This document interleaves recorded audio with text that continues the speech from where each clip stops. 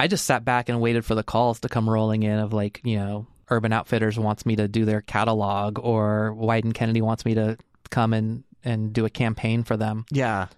And that phone did not ring.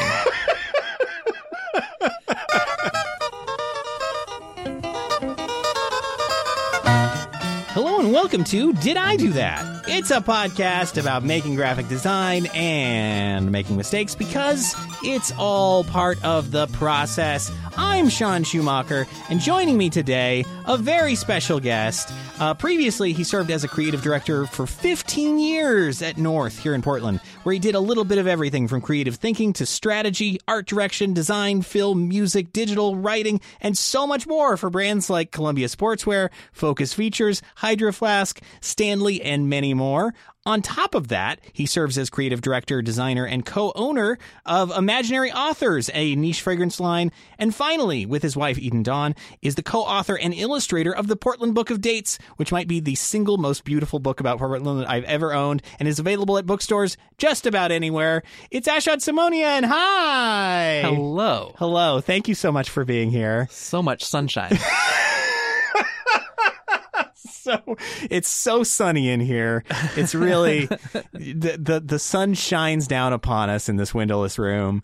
How are you doing today? Oh, I'm good. It's Friday. It's Friday. Got to have fun on Friday. I won't sing the song, but but the joy is in my heart. That is, that's the way to be. It's kind of end of summer. Really, it feels like end of summer because I think it's the first day of fall. Is it really? I think. Oh, well, I was just saying that because I hear that the rain is coming back on Monday and will be here forever after that.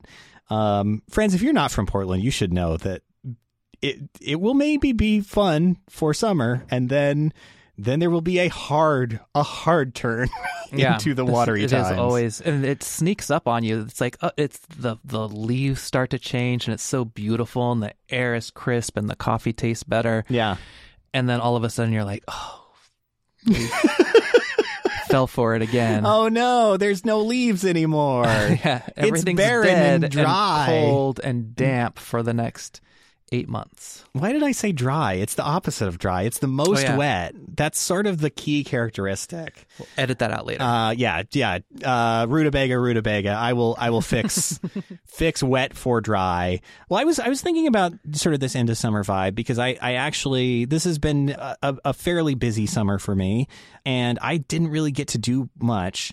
But I was reading through the Portland Book of Dates before this, and I was noticing you actually proposed to your wife at a place I had never been until this past weekend. Whoa. The Enchanted Forest. Enchanted Forest. Yeah, it's one of the most magical places on earth. It truly is. Yeah. I didn't know what to expect before I went there, but it truly is an incredible I didn't thing. either. I had never been before. My wife grew up in Salem, and so she had been quite a bit growing up. It's basically just south of Salem. And, we had something similar. I grew up in Fresno, California, and we had Storyland, and it wasn't as beautiful or it's just there's such a loving artistic vision behind this place. And the reason my wife was we went the day that I proposed. She was doing an interview. She was a style editor for Portland Monthly, and she's doing a story for Portland Monthly. And it had been her dream for years. She's like, I want to do an Enchanted Forest story. And she finally got the thumbs up. And so she was off interviewing the man, like the kind of the Walt Disney of this place, who dreamt it up and started building things out of cement in his backyard. Oh, this is Roger Tofty. Tofty? I believe. I was not sure, but he was still alive at that point. I think he is still alive. Oh, is he still? I think he's still with us. Rutabaga. Oh, no. I Sorry, could be Roger. Wrong, but he is very old, but he was still cruising around on his little scooter through the park, and so much of that stuff is made by his hands. Yeah. And it truly is a craft person's paradise. It's so fun, and I was so moved. I knew that I wanted, like, when I was there, I was like, this is where I want to propose to my wife. This is the place. But we were there already. It just felt weird. Like, how am I going to get her back here without her? Like, she would know that I was going to propose if we somehow came back in the next whatever year. And there's also a hard time limit on that because, like, September 30th is, I think, the end of their Sure, year. right. Yeah, they're closed all winter long. Yeah. And so it struck me. I was just so moved by the place that I went to the gift shop and I bought a ring at the gift shop. And when my wife got out of her interview, I was like, let's go back. I wanted to see that cave again, the Snow White Seven Dwarf Cave. Let's go back there. I know exactly the cave. And there's, neon waterfall. Yes, my favorite part. It's so stunning and so magical. And I was like, this is where I'm going to propose to you. And then sure enough, that's how it happened. It was completely unplanned. I did not know when I woke up that morning I would be proposing to my soon-to-be wife.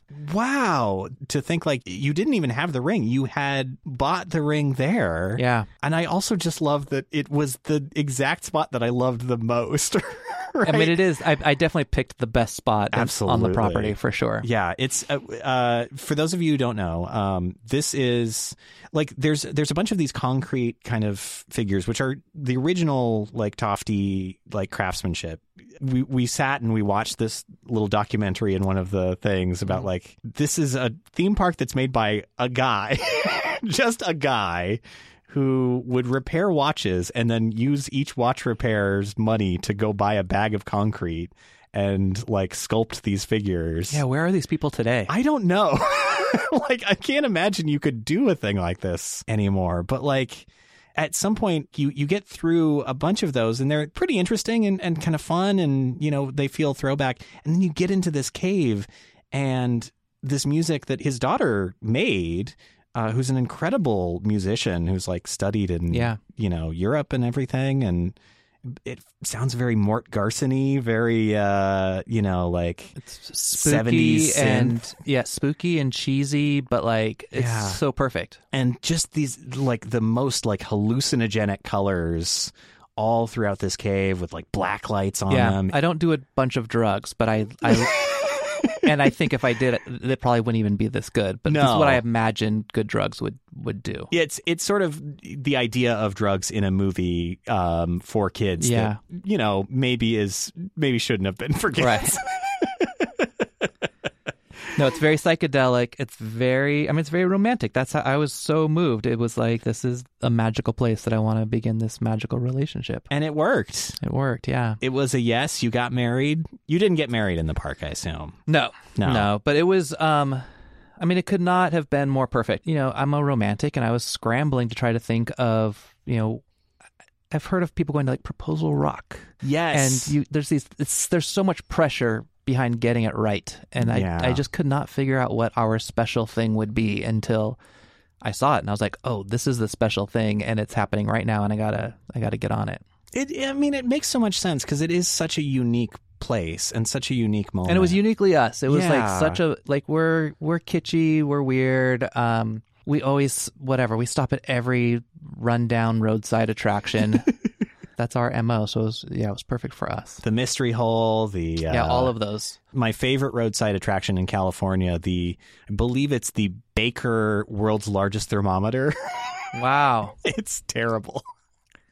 It's terrible, but great. Yeah.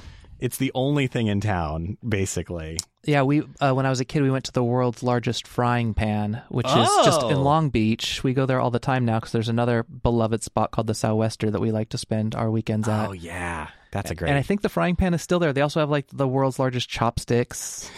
They're like really going for it. They're trying to corner the market on the world's largest food instruments. I think something happened with the frying pan. They actually had to take the sign down. Like somebody had come up with a bigger frying pan. What? I know. The nerve. How? Of all the things, I mean, we've got to keep ahead. So embarrassing also spends so much time building a giant frying pan. Only to have it be the second biggest frying pan. It's so hard to imagine, too, that you embark upon that the second time after reading someone's already done it. Someone has made the world's largest frying pan, and you're like, I bet we can do that bigger. Yeah. Yeah. I don't want to do, a pot of boiling water or something like that. Yeah. It's got to be a frying pan. Yeah. We'll show those Washingtonians what for. Amazing. Yeah, that again, it's an era that does not exist anymore. No, you couldn't really do a new one of those, which also makes the fact that it got defeated all the stranger.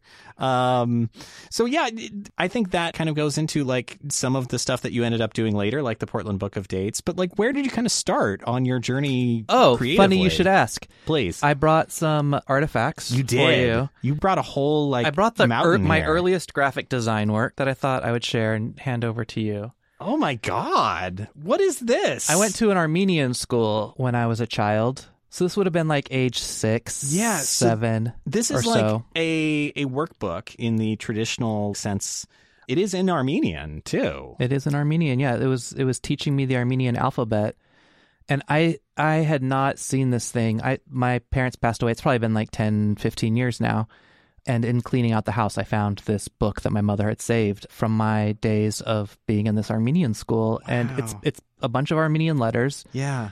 And then from a design standpoint, what do you see there? I see some really interesting use of color. Like, right? You are not just like, I mean, you're keeping it within the lines, but you are also like, you're being awfully kind. Well, but in a creative way, I would say you're occasionally breaking the frame.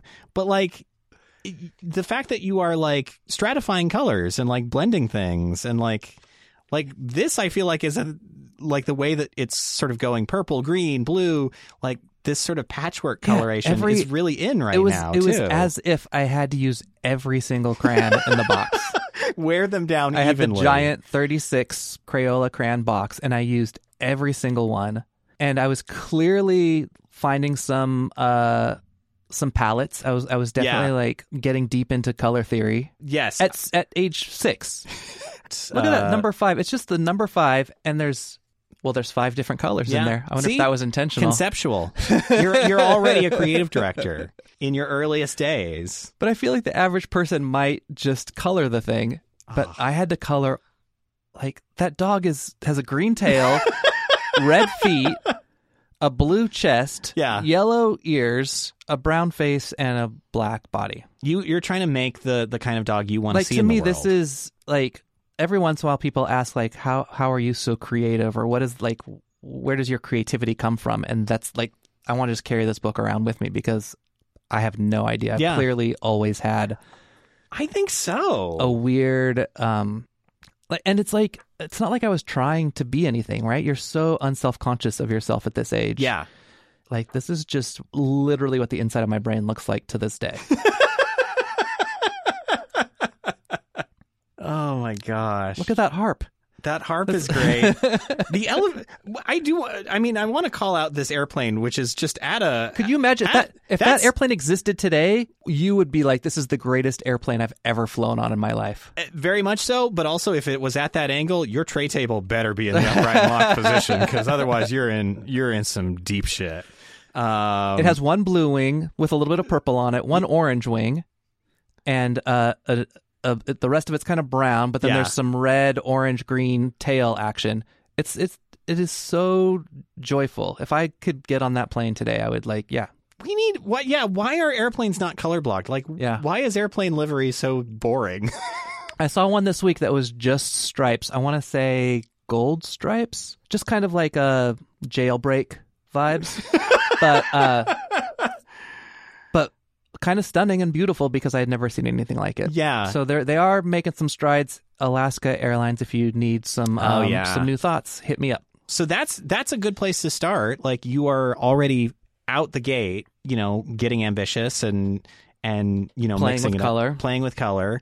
Like, where do you go from there? Like, what sort of connects you with your creative self later? I knew from clearly this is an early age, and then I have very strong memories of being 10 years old and watching Scooby-Doo and seeing the credits roll and asking my father, like, what are all these names? And he's like, oh, those are the people that work on Scooby-Doo. And I was like, wait, you go to the IRS every day for your work. He worked at the IRS? My dad worked at the IRS, and these other dads worked at Scooby-Doo.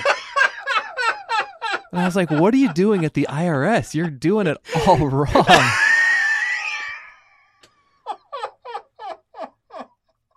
So I knew from age 10, I had that plan. I immediately took a photography class because that was the only thing that kind of came close to whatever that was that I wanted to do. Was that in high school? No, this would have been like fourth grade. I took a photography, like a little elective class. Yeah. Wow. After school kind of thing. Oh, okay. Probably a teacher who was, I don't know, trying to be a good dude, like part of like a photography club. Yeah, or he was something probably along those he lines. probably loved photography, and it was his way to get a dark room in the school or something. Yeah, of course. Like I'll teach these kids. Yeah, just give me this room and I'll teach them. Yeah, whatever. There you go. Here's cameras. That set me off. I took a graphic design class. That was like a special. It wasn't part of my high school, but somehow I gamed the system and figured out like how I could go to this other school to take this graphic design class in the afternoons. Wow. And this would have been the era, it's just after the Apple screens turned from black and green to white and black. Oh, yeah, yeah. So everything was still just one color, but this program called TypeStyler had just come out, which had, I think, 6 or 8 fonts on it.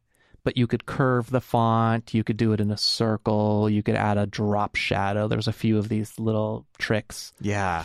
And it was basically for like sign making for local mini mall, whatever your sandwich business or ballerina school or whatever. And this would have been pre-Macintosh, too. It would have been Apple IIc or something. Because, that was, I think we often rewrite the story a little bit that like Macintosh is where like desktop publishing started, but there were a lot of like sign making tools for those earlier Apple computers, and that was where a lot of people got started with design. Yeah, absolutely. And looking back on it, I find it fascinating now because I know of myself now that I love typography. Yeah. I love geeking out over fonts, as a lot of graphic designers do.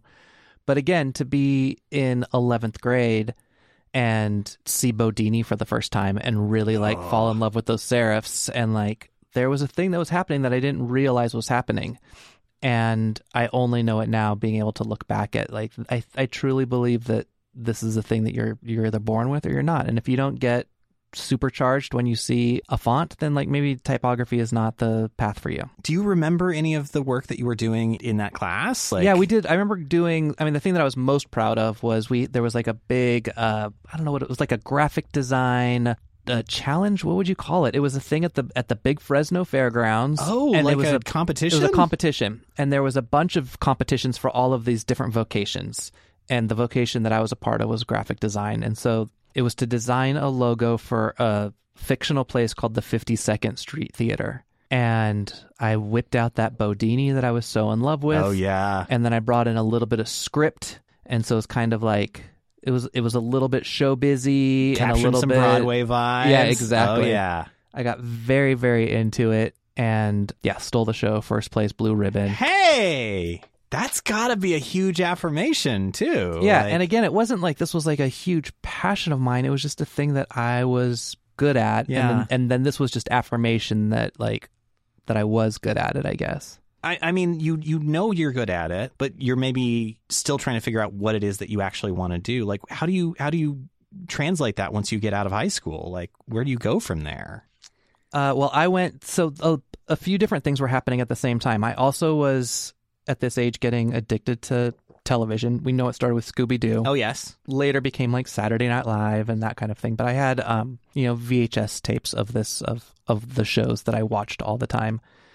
And in Fresno, you're in pretty close proximity to Hollywood. Yeah. It's a 3-hour drive. But once I got my driver's license, we found out that all of these TV shows give away free tickets. So we would just like write to whatever, Designing Women.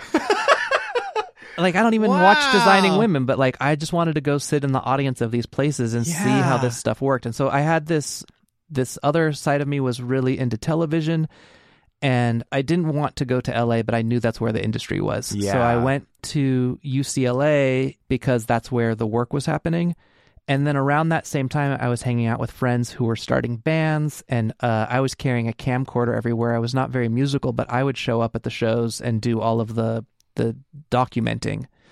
Wow. And I became very valuable to them because they all had giant egos and wanted to watch themselves on stage.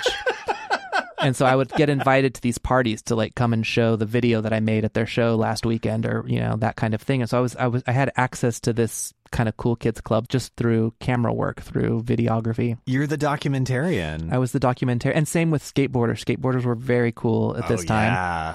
I could not ollie to save my life, but I could run alongside a skateboard and film it, and so all of the skateboarders were inviting me to come hang out with them. Yeah. And so, yes, that was kind of my trajectory into it. And then I started falling more and more in love with music and bands, to the point where I was questioning whether film TV was... And I was doing some film TV work at the time, and it was kind of awful. It was... Yeah. My first It's job... not as though there's a major strike happening right now. Well, there is that. Certainly suggests that. My first job so I was a pizza delivery driver when I still lived in Fresno. And then when I moved to LA, I got an internship at MTV. And my first paid job was at the MTV Beach House for a summer. Oh, no. In between semesters. I could see that being fun, but also a nightmare. Yeah, it was fun, and it was also a nightmare. Oh, God. What were you doing videography there? I was a PA. Oh, you were a PA. I was a PA. So okay. it was a little bit of just like whatever needed to get done. Yeah. I was doing it. And it was producing segments or helping to produce these little, back in those days, they were just, it was still a video show. So Yeah. it was these different VJs who would give you a fun fact about No Doubt. They, in fact, have lots of doubt. Yeah. And then I would have to log everything and prep the tapes for the editor, and it all happened on site. And I was telling my wife, we were in LA this weekend, and I was telling her stories from those days that I apparently had never told her, but I got strangled. This producer had What? lifted me off the ground by my neck. Fuck. And I realized, it's kind of a longer story we don't need to go to on this podcast, but it was just one of those things where it's a place that was run by kids, and kids who didn't have anger management understanding. And this misunderstanding had happened between us, and I had done everything correctly, and he thought I had done everything wrong. And then when it came out that I was correct, I kind of maybe rubbed it in his face in a way that I shouldn't have, but still does not give him the right to strangle me. No, I would say not. And it turns out that like we were all best friends after that, and like looking back on it now, I'm like, I could have sued MTV. Yeah. I could have like living in a mansion now. But it was the people what happened was shit. I was around film and TV people, and they just weren't interesting to me. They weren't fun. And then I would go to these shows after work with my friends in bands, and those people that was my crew. Yeah. So I started to kind of transition into music.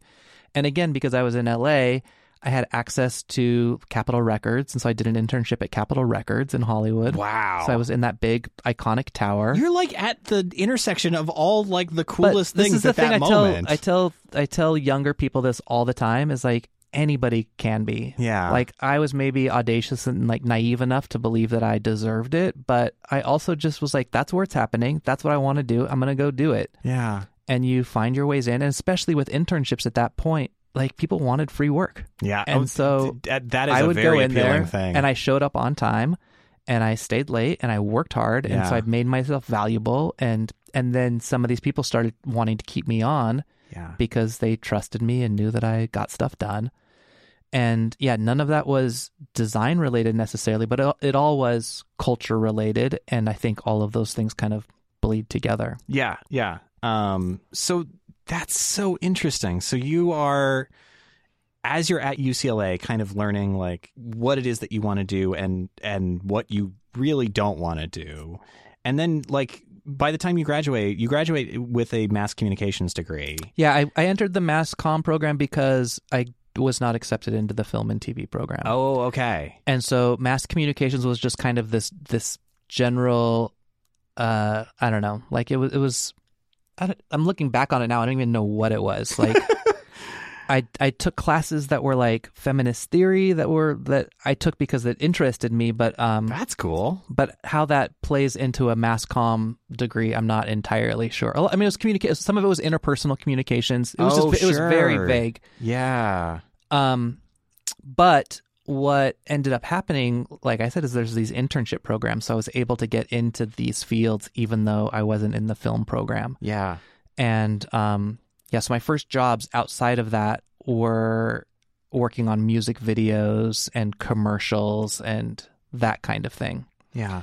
And then the design came in because I started playing in bands, and all of a sudden we needed posters for our shows, we needed flyers, we needed album artwork, and so that was my real, like, I know how to do this. I did the 52nd Street Theater first place. And it's the same thing as like being the documentarian. Like, you have this very important role of like getting the information out there that, like, you know, it's got to fall to somebody, and like, if you can do it, then you'll always have work with those folks. Absolutely. And I was never, sometimes maybe to my discredit, I was never one thing. I always was just like, give me a task and I will be the best I can be at that task. And I kind of prided myself on not being great at anything. That's, I think, honestly, I always try to encourage folks not to over specialize, in part for that reason. Like, I'm always jealous of specialized illustrators, especially. I'm like, wow, your art is so stunning. I would be so unhappy illustrating the same thing over and over. Like, you those illustrators, you're like, this is the thing I'm good at. This is the thing I get hired for. Yeah. And then you just get hired for it over and over and over again. And it would just be so depressing. I need to have my fingers in a lot of different pies. Yeah, I was listening. A friend of mine from back home recently appeared on another podcast, and I was listening to that, and he was talking about like the way he got really good at illustrating was like he took the same piece and he worked on it for like 2 months, and I cannot fathom how that. I mean, there's a time and place for that, right? Like, there is a thing about. I was also just looking today. I saw on my Instagram an old friend of mine from Fresno is an illustrator in Portland, and OPB did a piece on him. And he does these very intricate drawings. His name is Icho. He does murals around town as well. But they were going through his intricate drawings, and he was digging in, talking about how you could discover these little worlds. And I could appreciate for himself getting lost in those worlds. And I could appreciate the mental health benefits of having a giant canvas and just filling it 1 inch at a time with these little tiny Easter eggs, and how fun and gratifying that would be years later to go back and look at that stuff and see it for the first time again. But for me personally, that's like, it just sounds like torture. It does. And I think that's the counterpoint is like, I think the good part about being a generalist is when there is something that makes you feel like, oh, I can't do this anymore, you can move on to the other thing. And that's really valuable. Honestly, valuable. That's why I did not know that I would end up working at an agency or that I would end up loving it. But the thing that I loved was that one day you're working on a commercial, and the next day you're working on billboards, and the next day you're working on a website, and then you're working on music. And I just felt so satisfied to be able to play in so many different sandboxes. Yeah.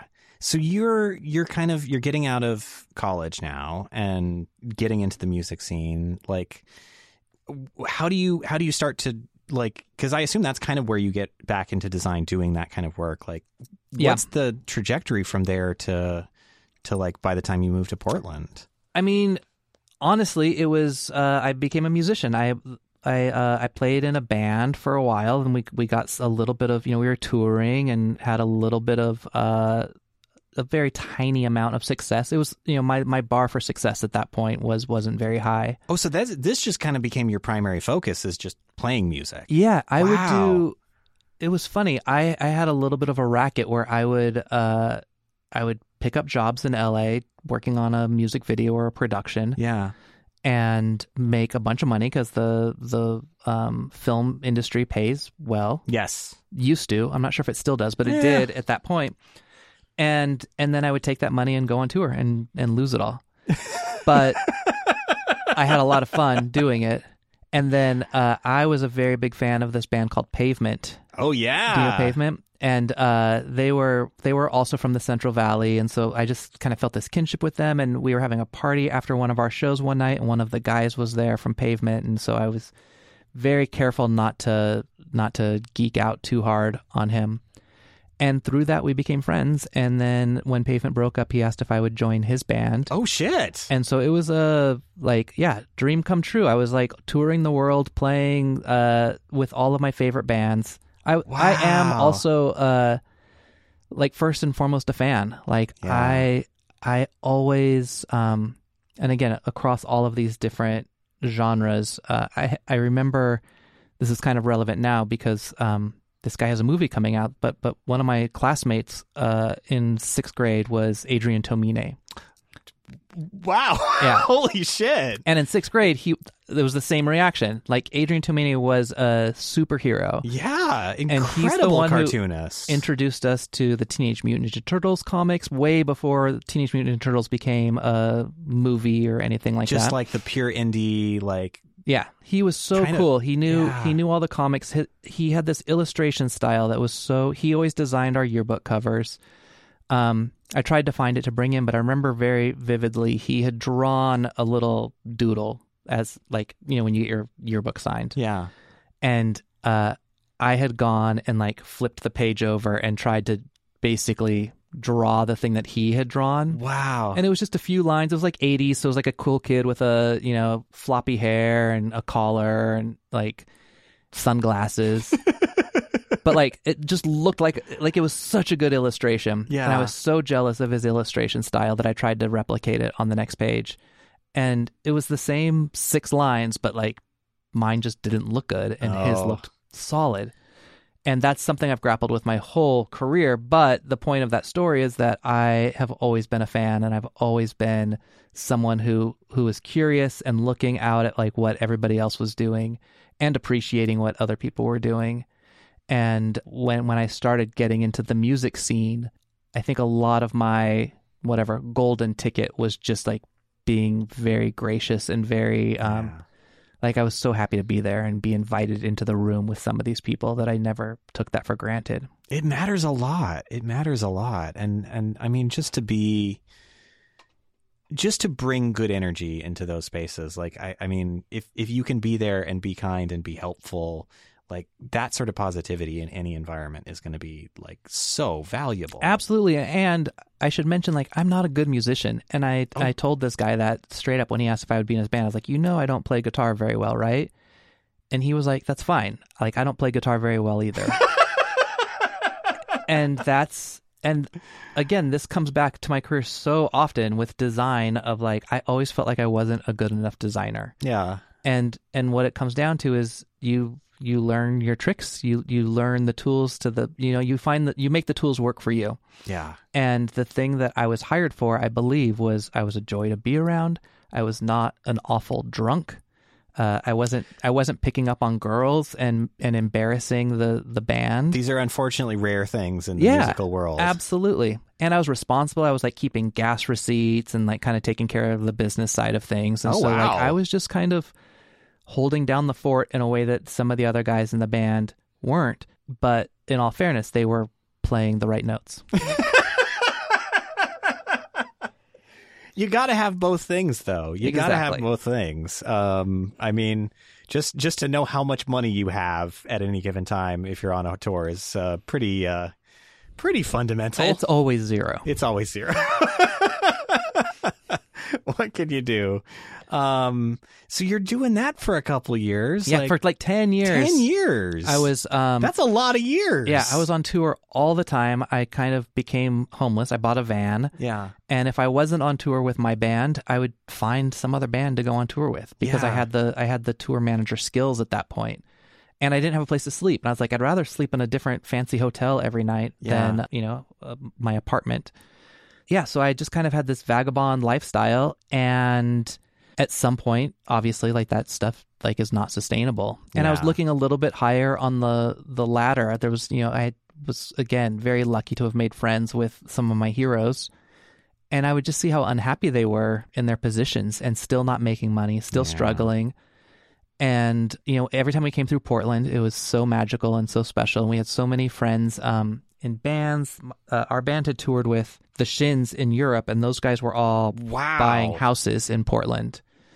And I was like, how are you buying houses? Like that just like, it just was so out of the realm of living in LA, I just never even thought that was something I would ever be able to do. Yeah, LA has just always been unattainable. Yeah, and then passing through, I would stay at their houses, and I was like, "You, this is yours? You own this? Yeah. This is so wild." And so, yeah, I kind of gave it all up and moved to Portland and bought a house. Wow, okay. And that's a big shift from like Totally. having nowhere that you could drop your bags off in to. It was so naive. I thought it'd be so much easier than it was. And I also thought, I didn't realize that this time, I paid $0 down on the house. Wow. And oh my God. there was like no paperwork. They were just giving these loans away at that time. Yeah. And it was a really, really bad loan. It was the loan that ended up kind of destroying our economy a couple years later. Yeah. And it just worked out that I was a late adopter to this loan. And so when everybody else was faulting on their loans, I was still locked into mine. And then after my 5 years were up and, people were getting screwed after their 5 years because their interest rates would be through the roof. Yeah. Mine was the exact opposite. My mortgage went down like $1,000. Because your home value had gone up? No, just because interest rates. I was paying like 8% or something. I'm not a numbers person, so I'm going to get all these numbers wrong. But I was paying a high interest rate, and then it automatically readjusted. And as opposed to readjusting to 14 or 15, which is what was happening to some people who lost their houses, mine readjusted to like 4. Wow. And I was like, this is great. I guess I'm staying in Portland. But I had a very strong vision at that point that I was done with music and I was done with film and TV. And I didn't know what was next, but I knew it wasn't those things. I had taken a bunch of Polaroids on tour, and I had this idea that I had this idea years and years prior of bands not playing music, because all of the photography I saw of bands was either live shots of them on stage, bathed in light, looking like rock stars, or the setup promo shot where they're standing in front of a chain link fence or brick wall, looking tough, and you can almost smell the dumpster right next to them. Exactly, and I just started to amass these Polaroids of these more candid moments and these more personal moments. Yeah. Backstage and at truck stops and, stopping to swim in a river and just these other little moments that happen on tour. And almost calling back to your earlier documentarian Absolutely. stuff. All of the stuff is connected, and I had no idea that it was all connected. Yeah. The Polaroids happened because I went to a show that was out of town and I forgot to take my camera. And I was like, the whole reason I came to the show was to take pictures, and I forgot to bring my camera. And so I just went to Target and I bought a Polaroid. And then working in film, a lot of our castings were you'd buy Polaroid film for the castings. Yeah, just quick, and dirty. So I would always just add 2 or 3 packs. I don't know how many we're going to need. You say 7, I'm going to say we need 10.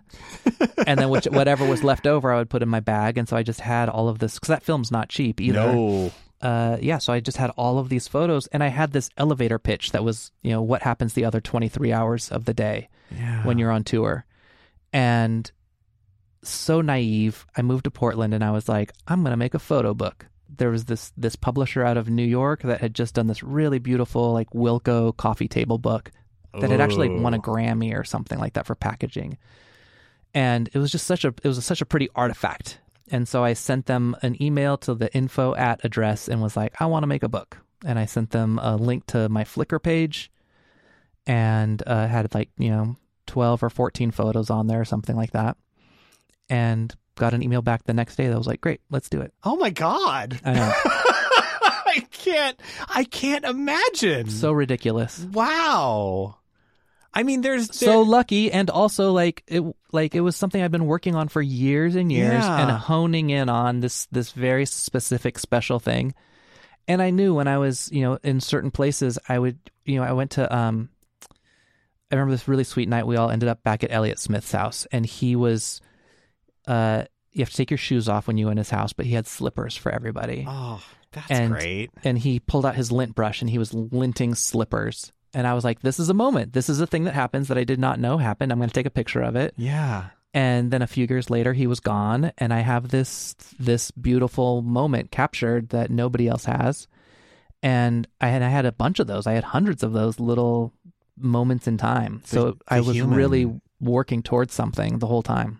I mean, it's a really fantastic pitch. Like they're really, I mean, even today, I feel like there's not like a lot of material around, like, because I mean, now it feels like everything's so curated, like what experiences you see of a band, even the behind the scenes stuff is like posed and stuff, but the part of the reason behind the scenes. The other thing that kind of pushed me into like now's the time is Urban Outfitters started carrying Polaroid stuff. Oh yeah. And I was like, oh no. This style, like this thing that I love because of its vintage quality and its haziness and its kind of unexpected mistakes, the lo-fi-ness of it. Yeah. I was like, oh, it's about to get really cool really fast. And then hot on the heels of that was Instagram, which Instagram at first was all filters that were kind of made your phone photos look like Polaroids. Yes, very soft, very. I mean, when I scroll back in my archives, it's like, oh yeah, this is like not meant to look like a phone camera at all. Yeah. So I just was like, this moment is fleeting, and if like I kind of sensed that stuff was losing value. There was also a lot of bands that were very cool to people of my generation that were breaking up and kind of getting lost to the sands of time. Yeah, this would have been like 2010, early aughts. Yeah. So like, I mean, the book came out in 2007, I think. Okay, so kind of a pivotal moment in like, especially the music scene here, where like, I mean, Portland was like, there was a lot of bands that were the Shins were from New Mexico and they moved to Portland. At the time, Spoon had just moved to Portland from Texas. Oh yeah. The Decemberists were here all along, or from Montana-ish, I guess, but like the Decemberists were here, Matt Ward, like there was a bunch of indie rock stuff happening here that was really special. Yeah, it was kind of the center of that moment, and in part because it was so affordable to live here. Sure, yeah, exactly. That was the other thing I learned from living in Los Angeles, because I lived in the Silver Lake neighborhood, which now we know as what it is. But at the time, there was nothing there. It was pre-gentrification Silver Lake. What was it? Was it just warehouse stuff? Like, is it one of those? No, types it was of actually like, it was really sweet. It was Mexican restaurants, and it's a lot of the stuff that is still kind of in the nooks and crannies there. There was a lot of gay bars. Yeah. It was decent businesses, but not hip businesses, if that makes sense. Yeah. Like we had a coffee shop, but I remember the coffee shop was like it was a coffee and cheese. So it felt very bougie to me. It was pretty, like, I didn't really know what espresso was, but we would go there and see Zach from Rage Against the Machine sipping on his espresso each morning. Stars, they're just like us. Exactly. Oh my God. And so it felt very special to be there, but I saw like basically the neighborhood became cool. Yeah. And then I couldn't afford it anymore and I got pushed out, and I saw the same thing happening in Portland where I was like, oof, I got to get in right now because everything's about to get a lot more expensive. And it did. Yeah. And it's not stopped. And I don't know where it's going from here. Like I keep looking for the next Portland. It's not Tacoma, I'll tell you that much. No. Are you sure? There's a lot of no exciting offense, things Tacoma. happening in I love Tacoma. you. You're great. They've got gray. They've got a lot of gray. We have that. Yeah, we do have that. But they have there's concrete some good stuff gray. happening, and there's some good stuff happening there. But I do no I do offense, wonder Tacoma about listeners. Not my place. Like I'm sure it's happening, but like youthful community, I feel like is where we I had no idea how on top of the world we were at that age. We were the little superstars in our town and had no idea how much power we held. Yeah. And now when I look at young people, and I'm sure older people were doing this to me at that age. Like, what do you want? Like, I'll give you anything you want. I'll help you. Like, I just want I want to see you grow. I want to see you make amazing things. Yeah. And I keep looking for like the people who are doing the amazing things. I keep thinking about this too, because it does seem like one of the things that like was very pivotal to making this place possible was like it was one of the last like low cost of living places, and it just isn't anymore. Yeah. But you think about like, well, where is it cheap to live? There kind of isn't anywhere. Really, real estate has just become this weird, pus-filled blister of investment types, and Airbnbs and all kinds of other billionaires ruin it for everybody. Modes. Yeah, it's great. It's so capitalism really works, and it works for the little guy especially. But like, I wonder. It seems like a lot of the community that folks are forming is online now, and I do wonder, like, what are the downsides of that? If if you are absolutely. just meeting people online, like you lose those soft moments between people that just hanging out in a coffee shop watching them eat cheese. Yeah, so much of what happened in those days, I don't think we knew it was happening until it was gone. And maybe there's some version of that now, but we were making connections, and a lot of those people who were, the weirdo artists of that time are now doing big, amazing projects, because that's everybody goes on. Like, everybody grows as your career advances. Like, you get bigger and bigger projects. And I surrounded myself with musicians who I looked up to and designers who I looked up to, and now they're all doing amazing things. And I'm so fortunate to be on the guest list for shows still, and to be whatever. I have a lot of friends whose TV shows are coming out, and to be able to have some connection to that world feels so special and unique. And then I look back and I was like, we were just having dance parties in our living room. Yeah, it's funny. It's funny, the arc of these things. So you're saying that, but as you're where we are in your point of the story, like, you've just sold a book. You've just sold your Polaroid book, and it's getting published. It's getting published, and I thought it was again, naivety drives my entire life, but I just sat back and waited for the calls to come rolling in of Urban Outfitters wants me to do their catalog, or Wyden Kennedy wants me to come and do a campaign for them. Yeah. And that phone did not ring. Well, that happens too. Yeah. So how did you then move forward? So that was my foot in the door with North. I made a fancy little wooden box, and I put my book in it, and I sent it to North. Oh, that's charming. Yeah. To actually do that, welcome, hey, here's me type of packaging. Well, what happened was, at the time I was dating this woman who was in advertising in San Francisco, and she was like, you should be an art director. And I said, sure. Did you know what that was, really? Or no? And I think I remember asking, what does an art director do? And then she explained it, and I was like, yeah, I do all of that stuff. And she's like, that's what I'm telling you. You do all of that stuff. You should be an art director. And then I was like, great. Now I'm like, how do I do that? Yeah. Do you want to hire me? And she's like, you have your book. That's your portfolio. Yeah. And that's a great point. Yeah. And so I did not have a portfolio, but I did have a published book at that point that I think there was a lot of photographers, especially, who are so much better than I am, who didn't have a published book of photography. Yeah. And so, so I kind of bumped to the top of people's lists a little bit as far as having a name, or a recognizable name at that point. Yeah. And I started at the very, very ground floor. I was a project manager. I was not even on the creative side. I was making very, very little money. But for me, that was my education. I didn't go to college for this specific thing, so I was just sitting in on meetings and seeing how it worked and seeing how the strategy came together. Yeah, and going into a project manager role, it almost feels a little bit like what you were doing with your bands as tour manager too. 100%, absolutely. And that was my least favorite part of, when I was in bands, I liked to be on stage rocking out. Yeah. And then I would go on tour as a tour manager, and I was like, I'm really tired all the time, and I just don't want to be here right now. And I'm not good with numbers. This is not my strength. I knew that my strength don't want to be herded. Yeah, exactly. They hate it. I knew my strength was in creativity, but I did not know how to convince people who had money to pay me that was the case. How do you kind of get out of the project manager mindset? Because I was very, very fortunate in that North was a smallish agency, and I think other agencies do this. I don't have the experience, but it was very much, especially in pitch times, we called it all skate. It was a creative all skate where anyone could throw in their ideas.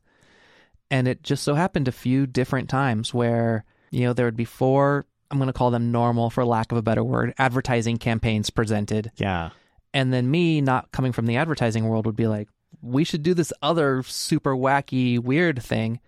And almost every single time, that was the idea that would get bought by the client, or that would win us the business. Yeah. And so that became my superpower, was not working in advertising, but not having an advertising background. The left field pitch. And I hate advertising. So I was very much I was like, okay, if we have $100,000, what's the best use of that money in a way that would get someone like me who hates advertising to like perk up my ears and pay attention. And that's a really fantastic mindset to be coming at it from. What projects were you working on at North? Like, I mean, the thing that I remember kind of being a game changer was we were pitching this Cliff Bar business, and we had hired a bunch of freelancers to come in to work on this pitch, and we're paying them a lot of money. And the ideas were so bonkers and in my mind bad. I was like, who is going to do this? Like, this is just not an interesting idea, but it was big thinking. Oh. And my creative director came to me the night before the presentation and was like, I don't think we've solved it.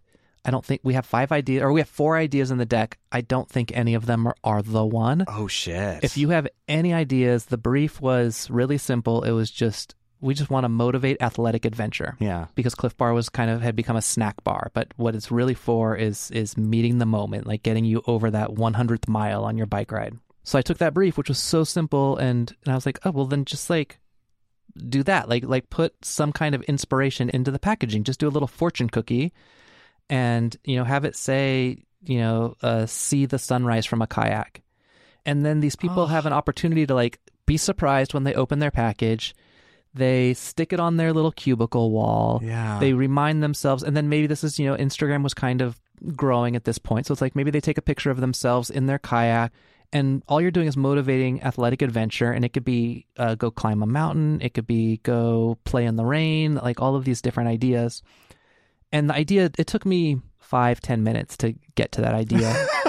How long had the other teams been working? Oh, like weeks. Oh my God. And my creative director was like, that's it. That's absolutely, can you mock this up really quick? Can you like do some quick designs? And so I like made a little fortune cookie ticket, and Cliff Bar was notoriously a company that just believed in word of mouth and had never really spent marketing dollars on anything. And their marketing team, it was the last idea presented, and apparently I wasn't in the meeting, but I heard that they were all just kind of like bored, glazed over for the first 4 ideas, and then everybody perked up for my idea. And they went to the vice president, and the vice president was like, this is brilliant, however much money you need. So like everybody was coming out a winner. The department was all of a sudden looked like heroes themselves. And my creative director came back to me and was like, you are an art director now. Like you just made the leap. Like you just earned your way into the ranks, basically. That flipped the job completely over. Oh my God. That's huge. Yeah, it was it ended up immediately after that, the job was given to somebody else, not me, a different art director, who then got it over to over the finish line, but it was really just like the next several hundred yards. Cliff Bar got to this point where they were going to change their factories to accommodate this piece of cardboard going into their food products. Oh, wow. And then it just became too complicated from a production standpoint to make it happen. And so they ended up just instead of it being a card, like a fortune cookie, it was just on the back of a wrapper, which to me was a lot less interesting and exciting. And so the whole, as a campaign, it kind of fizzled. Yeah, you don't have to open up the Cliff Bar if it's just on the back of the wrapper. Yeah, and there's no surprise and delight. And it's not like you don't want a greasy wrapper hanging in your cubicle. There was a lot I felt was wrong with it. But look how many Cliff Bars I've had today. I will tell you, being in that biz for 15 years now, I have not seen a single project that did not get dumbed down and ruined over the course of rounds and rounds of approvals budgets, and like it's so hard to have a good idea still be a good idea at the when it actually comes out. There's stuff I'm proud of, there's stuff that came out great, but so often the fun thing or the thing that really sparks you about an idea doesn't ever make it across the finish line. Yeah, I mean, agency work is famous for Frankensteining, and you never end up with what you started with. And sometimes it's better, but sometimes it's I not. love the collaboration. I was different than other art directors I was surrounded by, in that if somebody said they wanted the logo bigger, I was willing to hear that out and ask, like, okay, I guess we're like, to me, I also learned, again, this was a really great creative director I had. He was like, what they're saying is the logo is getting lost. Yeah. So you don't necessarily need to make it bigger. You could actually make it smaller and create more negative space around it, but it would draw your eye to that space. Yeah. So there's other tricks that you could do. So it became, that was the beginning for me of asking what the problem is and how to solve that problem. And I felt like that was another strength that I picked up early on, where I was willing to I didn't get cranky about feedback. I felt like the feedback always came from a good place.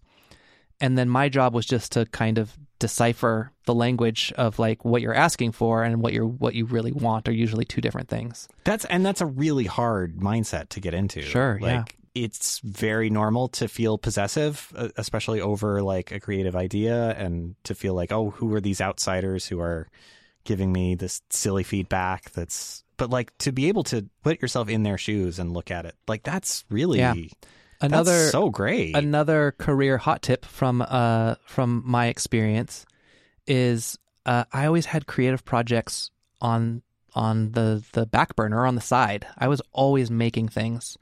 And because I had these things that were purely my own, I didn't care if the print ad didn't look like me. You know what I mean? Like I was putting my creative energies and my heart into something else. And then, you know, if you want your can to have lightning bolts on it, that's your jam, buddy. Yeah, you can make that happen. Yeah. Speaking of cans, I know. I just just where my eyes were wandering. We need to clarify. There's some cans that you designed in here. It's not, but yeah. So this is a project that you also did at North. Yes, probably. I think you were saying your most prominent project that you worked on. Do you want to tell folks what it is? Sure. Yeah, I designed these iconic. They really are, though, is the thing. Guayaki yerba mate cans. Yes, you've seen them all over campus. They're everywhere. Usually held by some weirdo. That's always weirdos drinking it. I say that with love. I'm a weirdo myself. I love weirdos. The drink for weirdos. That's actually a pretty great pitch, to be honest. Yeah, it was cool. It was, you know, at the time, it was just another project. I didn't realize how big it was going to be, or that, I mean, it's not so much that it was big. It's just that it is more than any of my other work, the thing that I still see in my life. Most campaigns have a shelf life, right? Like a billboard is up for a month or something like that. And these cans are still out in the world and still in the gutters all over the place. And it's very iconic. What did it look like before, I guess, is also the question. It's hard to buy them in the store because they don't make them anymore. No. It would be so fun to see. You should see if you could pull it up on your screen. Yeah, I wonder. Awful. Sorry, Guayaki, but your packaging was so bad. They used this font called Algerian. Do you know Algerian? It was kind of it kind of felt like one of those type-styler fonts. Like if your computer had 12 fonts on it, Algerian was like the fancy one. Also, the Patron logo uses Algerian. That's a great point of reference. Yeah, it is not a very classy typeface. Not a classy typeface. Feels a little problematic. They had these big lightning bolts on their can. They had this logo mark that I just thought was so dumb. I still kind of do. It's kind of an earth, but it's just South America. Yes. And then there's a wreath of mate leaves around it, which I know they're mate leaves now, but when you see it, if you're just buying this thing off the shelf, it's kind of it just I don't know. It doesn't stick. No. So what happened was we pitched. They're like, we want some new packaging. And I went out of control. We did the whole packaging line, but at the time I did I made so many. I'd never designed a can before in my life, and I was having the time of my life designing all of these different cans. And then same question as always was like, what's the can I would want to hold? Yeah. What's the thing that I wouldn't be embarrassed to be seen with? And the work was so fun. All of my coworkers were like, whoa, this is amazing. Like, you really went for it. And we hung them up all over the room. And then Guayaki, all of them came in. There was like 20 of them. And they were just like, what is this crap? Like, this is... Oh, no. And we're like, you wanted some new packaging. And they're like, this is not us. Like, this looks like a different brand. Oh. It was a quick lesson in brand evolution. Even though they were a smaller company then, they had a fan base. And if you change the look entirely, then you're going to lose a lot of that fan base. And also, it's a scary step as a brand to just like change things, because you don't, even if it is a better looking can, you don't know that it's going to perform it might just get lost on the shelf, and that could be the thing that kills your company. Yeah, it's like getting used to a paint color in your house that is not very good, but you're used to it, and it's like part of your being in a weird way. Yeah, and they were all. I'm not going to say it. They didn't have great taste. I said it, but they make a beverage. That taste is spot on. Their beverages taste delicious. Yes. From a design standpoint. I just didn't think it was quite there, and I think they knew that, and that's why they hired us. But every step of the way, it was baby steps. We really had to take these lightning bolts and like, okay, the lightning bolts have to stay. What can we do to make them just like tolerable? Yeah. And this wreath has to stay. What can we do to just make it tolerable? And this typeface, like, let's create a lockup. Let's keep things kind of similar. It still has this little triangle in the A. We tried to hold on to some of the things that were working in the original packaging and just evolve it. And, I still don't love it per se, but it's definitely better than it was. I mean, honestly, like, especially looking back at some of those older ones, like, this is leaps and bounds. Leaps and bounds, absolutely. And, like, it's pretty good looking packaging overall. Like, it's very striking, and it is. I think of iconic as being best of show or best in class, and it's not that, but it is iconic in that it, like, you see a Guayaquil can and that's Guayaquil. Yeah. And that is a feat in itself in branding. So, good job, me. And them, they got it started. You guys are great. They got there eventually. So as you're working at North too, you're doing your own stuff on the side too. Like, you're starting. Yeah, I was doing. I was always doing album artwork. Once people knew that that I could get that stuff done, there's always a need for someone who could lay things out in InDesign for the print files. Absolutely, and that kind of thing. You still got the connections too. Yeah, so I was getting the calls for that stuff. Yeah, I always just had stuff that I was just kind of playing with in the background. And that's where, much later, that's where the Book of Dates came from. And then Filmlandia, which is another book that I illustrated for Sasquatch Books. That's a history of the Pacific Northwest. So I was very much, and a lot of this predates being married, but I felt so creative when I got off work at 5:30 that I would stay there until 8 or 9 or 10 or 11 or midnight working on my own stuff. And I loved having access to the space. I loved having access to the photocopier and to the computers and the programs and the stuff that I couldn't have afforded on my own. And so, I was doing art shows, anything I could get my hands on. I was creating logos for friends, little startup brands. I got a buddy of mine was starting a perfume company, and I had no interest in perfume whatsoever, but I somehow got roped in as a partner, and now it's 11 years old and is my full-time job now. Wow. Do you want to talk about the perfume brand? Because I don't think we've even really touched on what it is yet. Sure, yeah. So a buddy of mine, Josh Meyer, was just looking to start a new thing. He was obsessed with perfumes. He could not find a perfume that he liked. He was like, I feel like there's a hole in the market for people like you and I who like good food and craft cocktails, and to have something that's not so flowery and repulsive. Yes. And there's also an aesthetic, let's say, flattening in that world too, like we were talking about before the recording. That's kind of what I brought to the table. Was I was looking at the competitive market, and everybody was just doing white labels and black type. And it was, the trend then was like the perfumer's name and a number, Le Labo 17 or whatever. Like, it was just kind of this, it was just so boring. And I actually told him no. I was like, I'm busy. I was working on my own project at that time that I was trying to focus on, a writing project. And I was like, I just don't have time. This is a lot of work. You have 7 packages. It's going to be so much work. Oh, God, yeah. And you're just starting up. Like, I would feel bad asking you to pay me the amount of money I would need to make this work with my, how much time this is going to take. Yeah. And he was like, well, thanks for your honesty. I would love for you to try some because you don't wear perfume and you seem like someone who would if they found one that they liked. And so I went out that night wearing one of his perfumes and I got so many compliments. And this is back when I was single and there was just like girls scooching up next to me at the bar and smelling my neck. And I was like, I'm in. Like, this is, I'm sold. The product works. And so I just started thinking about it. There was one in particular that he had mentioned being very green, and he likened it to like Ivy League school. It's very like East Coast and ivy growing up on brick buildings and tennis courts, and it's very austere and kind of old-timey Great Gatsby. And so I took that idea and I was like, oh, I guess like we could do each of these after a book, like find the book that it's similar to and call it like the Great Gatsby perfume. And then the creative in me very quickly was like, we can't use somebody else's creative idea. We can't use Great Gatsby.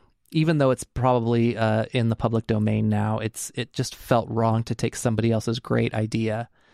But we could invent some imaginary authors and create books around those. Yeah. And so that's where the brand was born. And I had all these ideas where I was like, in retail, we could have these scent strips that are bookmarks. So you spray it to test them at the shop, and then you put them in your purse, and you've got these bookmarks, and then you put them in your book at home, and you carry it with you, and you get reminded of this smell. And this is how we're going to build a fan base is by getting into people's lives this way. And so I had this whole concept for imaginary authors, and I went back to him and I was like, here's the deal. I'm going to do all of this work completely free of charge. You don't have to pay me a penny.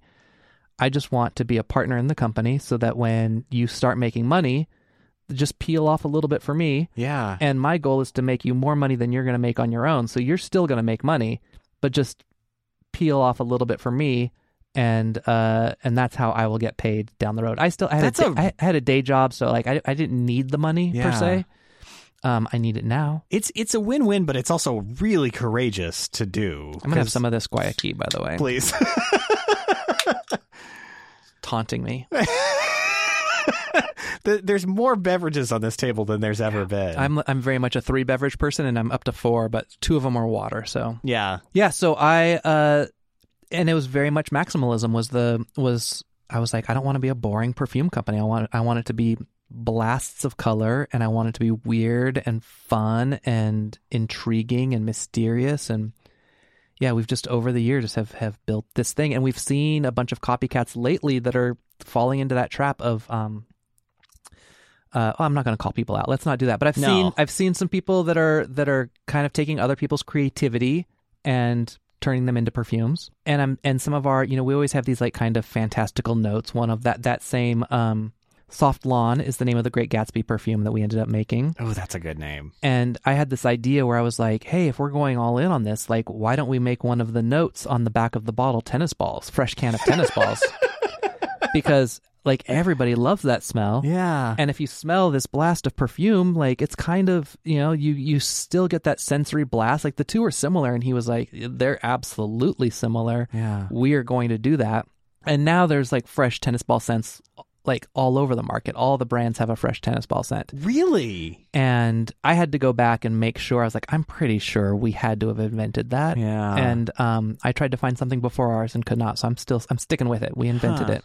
I have to think that the reason that the aesthetics in that industry got so flat was because they were all just copying each other. Mm-hmm. And so any new blood is just going to be like, a shark's got to go to that. Definitely. Yeah. And that's a fun place to be as a brand, right? To be the one that everyone's chasing, and it makes it also keeps us on our toes to make the next thing different and more interesting than what's out there. Yeah. And so the perfumes are in these beautiful boxes with like these beautiful like they're craft like little books. paper. Yeah. Like, and they have labels on the sides, and yeah, it's like I have never seen perfume packaging that looks anything like that before. Yeah. Some of that was not fully intentional. Like they started out in these kind of brown cardboard things because we didn't have money, and so we were kind of going with the cheapest option possible. You can keep the brown cardboard the same and just put a sticker on it. Put a fancy sticker. We found this winemaker, and we're like, let's get these stickers that are just a little bit nicer and spend our money here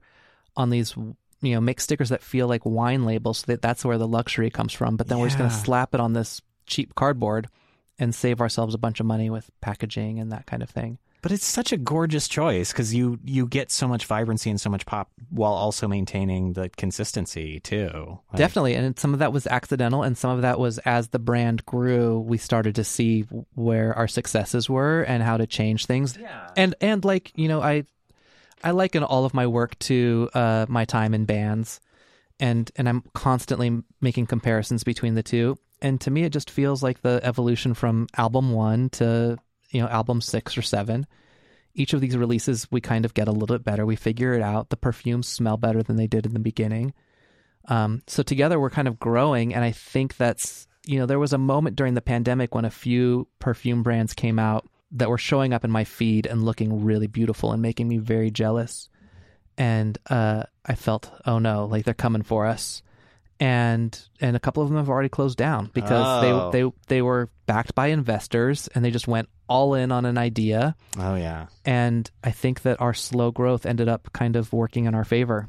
And people, I think, we have these fans who have stuck with us, and because they're all books, I think people like to collect the bookshelf, like to have all of them. Well, that's the other kind of cool effect that you get from this idea, that like a perfume box, it just goes in the trash, but like these you want lined up. Yeah, exactly. And that was the thought from the very beginning, was we wanted to get rid of signature scents. It's so boring to just have one book on your bookshelf. Yeah.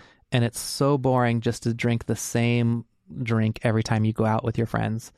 And it just made sense that, seasons change, moods change, your intentions change, and there should be a different scent to match every one of those different moods that you have. You also brought in a box for some bar soap that I think you were saying went a little awry. So this is a great example of like, I don't even know what to call it. Like it was a cheaper product. We couldn't afford to do the sticker on it, so we printed directly onto the box.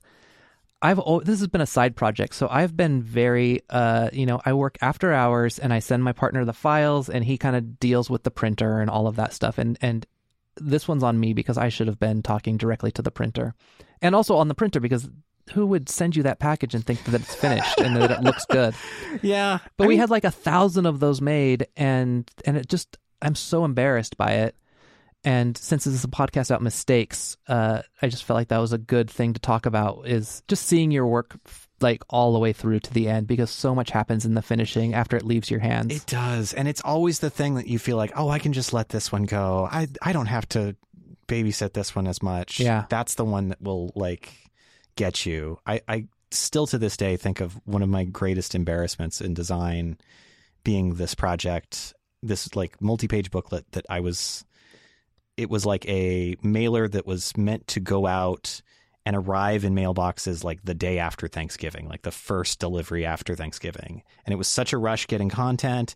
And I was like, okay, I can at least trust that the printer's going to do the right thing with this one. And everything that could have gone wrong went wrong. Wrong spot colors, wrong page order. The thing didn't make any sense when you got it. It looked like crap. And I was just like, oh, God. I didn't need the proof this time. Oh, wait. Yeah. You always need the proof. You always need the proof. And Please it's so funny. I proof. still don't know how it works. Like so often we'll request a proof and they'll just send us a PDF. I'm like, that's unfathomable still to me. It's really tricky. And I feel especially for students, like when we're starting out, like oftentimes that PDF thing will get us when we're, trying to send a book project to press or something, where it's just like you really do need to see the paper, because there's stuff that the paper reveals that you just can't. Yeah. And like, yeah, I'm sure the PDF of that crappy soapbox like probably looked just fine. Yeah. I also think of like one of the times that I had to like drive out to meet with the printer because like they sent us a PDF proof that didn't have the cover of a book on it. And if I hadn't done that, then the cover would have been the title page. Yeah. That's not it. That's simply not it. Yeah, and it's bonkers because when you do this stuff in huge numbers, that's just trash at that point. That's just that's a huge amount of waste. So I also want to take some time here because we've got the Portland Book of Dates here. Do you want to give us like how did the Portland Book of Dates get started, I guess? I mean, I'm always scheming. Like I have an app on my phone where like I just will have an idea. The most recent one is I think there should be a magic show where all the tricks are done in reverse. So you like take a body and you put it back, like a body that's a cadaver that's sawed in half, and put it back together. Very satisfying. Yeah, and you like put the rabbit into a hat, and then I don't know, like less satisfying. Still workshopping. Yeah. But I have an app on my phone where I just every time I have a goofy idea, I put it in there. It's oftentimes books, it's music, it's design, it's all this stuff. It's brands. And it's also just kind of our dinner conversation with my wife. Like, what if, whenever there's a problem in the world, like, what if it was this? Yeah. How could we make this thing better? And it's partly entrepreneurial mindset. None of our stuff has ever really made us money. So I use entrepreneurial very loosely. But the Portland Book of Dates, we were just out on a date we were just like out on the Washougal River having a little picnic. We bought this Pendleton picnic blanket and went out and had a lovely little lunch. And she was like, how come we're the only ones who do this? None of our friends are out here on these adventures. We would go out every weekend and just take these drives, explore. Yeah. And I was like, someone should make a book of all the places that we go so that like people, like they just don't know these places exist. And I have a special eye. Like it's always different, but I would flip through the Willamette Week or the Mercury or Portland Monthly or hear from a friend or see somebody's Instagram picture and be like, where is that? I've always been curious. And so over the years, I just amassed a lot of really special little places like Enchanted Forest and these there's people who have lived in Portland their whole lives and don't even know that Enchanted Forest exists. And so it seemed like there was a real opportunity to make something special and a hole in the market, which is what you're always looking for in an entrepreneurial sense. And then we pitched it to this company that used to do guidebooks, and they said, we don't do guidebooks anymore because everybody just goes to the internet. Yeah. And things change so quickly, but these illustrations are beautiful. And we had a very convincing pitch deck that was, we talked about, we got all of the data for like the number of Californians that were moving to Portland that would need to buy this book, the number of Airbnbs that would need to have this book on their coffee table, the number of like, real estate agents who would have to give this book as a gift whenever they sold a house, and people who are terminally Tinder and needed to oh God, needed some fresh ideas. And so I think that we had put together a very compelling pitch, and they said, we don't really do guidebooks anymore, but we're going to do this one. Yeah. And right after we turned it in, it shipped off all books. I don't know if this is common knowledge now or not. There's no color printing presses in the United States of America. So if you have a book that is in color, oh my God, it's generally coming from another part of the world. And these were printed in China and came over on a boat. And while that was happening, it usually takes a full year-ish from turning a book in to it being on the shelves at the bookstore, partly because of all of that process. We had a pandemic, and then we just watched every week these places that we had written about so lovingly and carefully in this book were just closing down left and right, and we're like, oh, this is not good. This is why it exists on the internet and not saved forever in paper. Well, that was a very unusually intense run. It was a different, Hopefully we don't have that happening again anytime soon. Fingers crossed. But what was surprising is, a lot of these dates were based around nature and things that aren't really affected by pandemics. And it's also kind of serves as a little bit of a history book. There's a lineage of, in Portland especially, when I moved here, I got the Chuck Palahniuk book. Yes, me too. That was like the gift that people got when you moved to Portland in that era. Fugitives and Refugees, I think it's called. There you go. And so we just heard this week Pied Cow, which is on the cover, is closing. And so that's pretty quickly we're going to need a version, a second edition. But it is a moment in time, and people still really loved the idea of it, and there is enough in there that makes the book worth the small ticket price. And so, they came back to us after that. After the pandemic had happened and all these places had closed and we thought it was a complete failure, they're like, no, it's selling like hotcakes, and we'd like you to do a Seattle version. And so we got suckered into that. And that is literally what I'm holding in my hands. You have the only copy that I have. Anyway. Yeah. And probably from the first run. We'll be in bookshops in November. It is gorgeous. Like you were talking about before we started recording, like just how much went into, because there's 150 illustrations in Portland Book of Dates. And you had about 150 days. Yeah, I did the math when we got the book deal. I looked at the deadline and I just did all the math, and I was like, oh wow, I have to do 150 illustrations in 150 days. Yeah, and it was an aggressive deadline, and it never sounded easy, but it ended up being far harder than I expected it to be. There's a lot. I just missed out on a lot of life. There was a lot of stuff happening around me that I was missing out on because I was staring at my computer. Yeah. But you did it again. And like there's not a shortage of illustrations in the Seattle one. Like I would say that there's just as many. Yeah, absolutely. Absolutely. They're gorgeous. Like it is a really, really lovely book. And I'm not an illustrator. This was something that I basically invented for this. I mean, I didn't invent it. I was very inspired, again, because I love other people's work. I'm a big fan of risograph work. Yeah. And I had a couple of books before Kate came along and started infiltrating Portland with... with risograph designers. I was a fan before that, but I talked to her and I was like, should I do all of these risographs, like actually print them and then scan them? And it was like, no, just it's basically fake risograph. I picked 3 colors and they're all multiplied on top of each other. And before we pitched the book, we chose the Sou'wester was one of the dates we wrote about, and I just did 100 different illustrations of the Sou'wester, and just to try to find the style and nail down like what the vibe was going to be. And then we just picked those 3 colors and the kind of risograph idea of layering and a little bit of collage elements. You know, if we're somewhere and we get a receipt or a ferry ticket or something like that, I would scan that in and layer it over it to kind of give some dimension to things. And once the guardrails were up, I've found, this is another amazing lesson I learned in my career, is guardrails for me allow me to be so much more creative, which is counterintuitive. No, but it's so true. It's so true. If you just have a completely open brief, it's terrifying and a nightmare because you don't know where to go. Yeah. But once you know, like, okay, you have 3 colors, you got to make it interesting. Yeah. Then all of a sudden... you're trying to figure out how, like, what could I do to solve this problem? Yeah.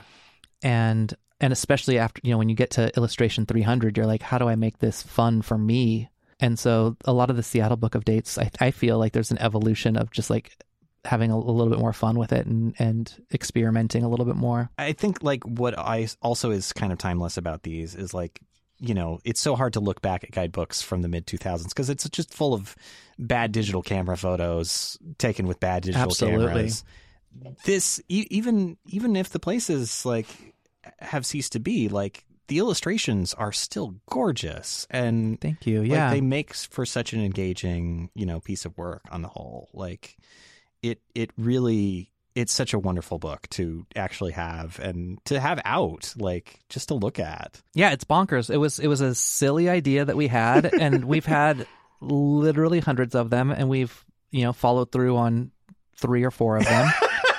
You picked a couple good ones, I would say. But it's the stuff that bubbles to the top. And like when you land on a good idea, you kind of know it's a good idea, or you tell some friends about it and test drive it a little bit. And it definitely it got us excited. It was also like, wow, we're doing all this stuff anyway. Wouldn't it be fun to get paid for it? Yeah. Wouldn't it be fun to be able to write off all this money that we're spending on going out on dates and exploring the Pacific Northwest? Hey! And I will say that Seattle book, because I know a lot of your listeners are in Portland, it's worth noting that a lot of the dates are just, you know, a couple of hours drives from here. So it's not, there is some stuff farther north in Canada and Whistler and that kind of thing that's pretty special if you have a long birthday weekend or something. But I would find it useful even as a Portlander. Yeah.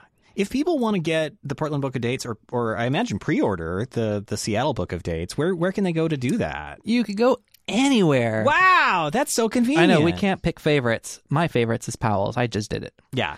Go to Powell's, go to whatever your local independent bookstore is. Don't go to Amazon, but if that's where you are already, then sure, look it up. It's there. And if people want to find more about the perfume brands, ImaginaryAuthors.com.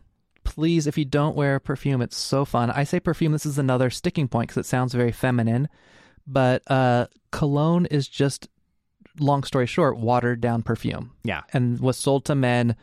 It's a cheaper product, and our products are not cheap. They are inexpensive, but they are made with high quality ingredients. Yeah. And so unisex, genderless fragrances, they're so fun.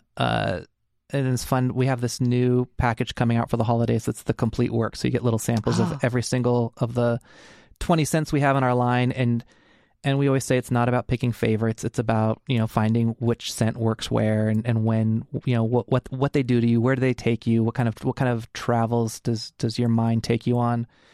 And so it's fun to sit down with it and just experiment and integrate them into your life. It's such a fun thing if you're not doing it already. Yeah, and play with fragrance. The only perfume brand you're going to want lined up on your bookshelf too. Exactly. And if people want to find out more about your work, where can they go to do it? You know what? Nowhere anymore. That's good too. I stopped. I still have this URL, but I don't update it. I don't. At one point I feel like it was my calling card, and then at some point I just didn't need a calling card anymore. And so the internet changed. Oh, here, Instagram. I'm on Instagram. It's just at Ashod, ASHOD, and always happy to talk to young designers. If anybody's interested in whatever. I always have been very gracious with informationals and just trying to build community however I can and help other people's dreams come true as well as my own. That is a really valuable thing. And, I hope some folks take you up on that, because that's such important stuff if you are starting out, to get feedback from professional creative directors. Yeah, and part of it for me is I had people on the way who took time out of their schedules and kind of lifted me up when I was younger, and I always try to make sure. That's what community is at the end of the day. And where I grew up, it was such a small community. If you were an artist, if you liked music, it didn't matter if you were 65 or 15, everybody went to the same shows.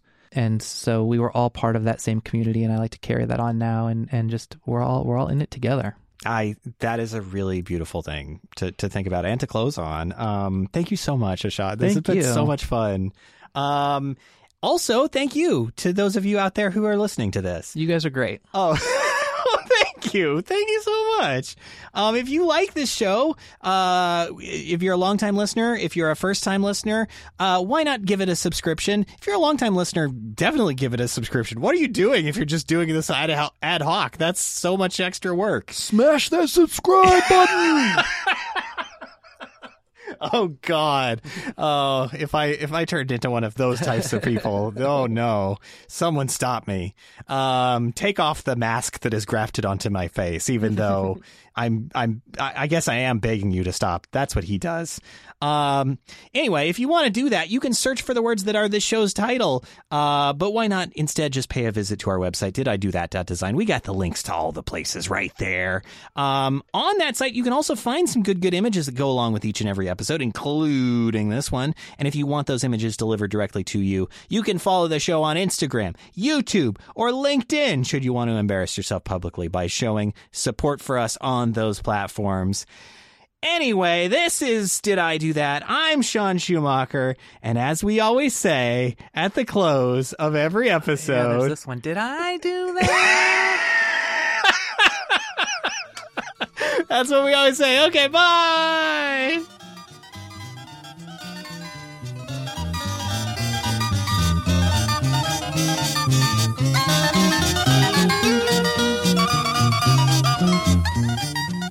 And then my biggest claim to fame, I think. So you made the yerba mate? Yeah, I designed can design. Holy hell. That's got to be a real, because that's everywhere. That is everywhere. Yeah, when I did that job, I did not realize that was going to be the thing that I saw. I was actually, miles and miles from anywhere, out in the middle of nowhere on a road trip, and there was no bathrooms, and I just had to pee, and I pulled off into the forest and just, peed at a little turnout in the road, and there was a Guayaquil yerba mate can there that I designed. Just following you around. And I was like, man, this is till the end of my days, this is going to be gutters everywhere.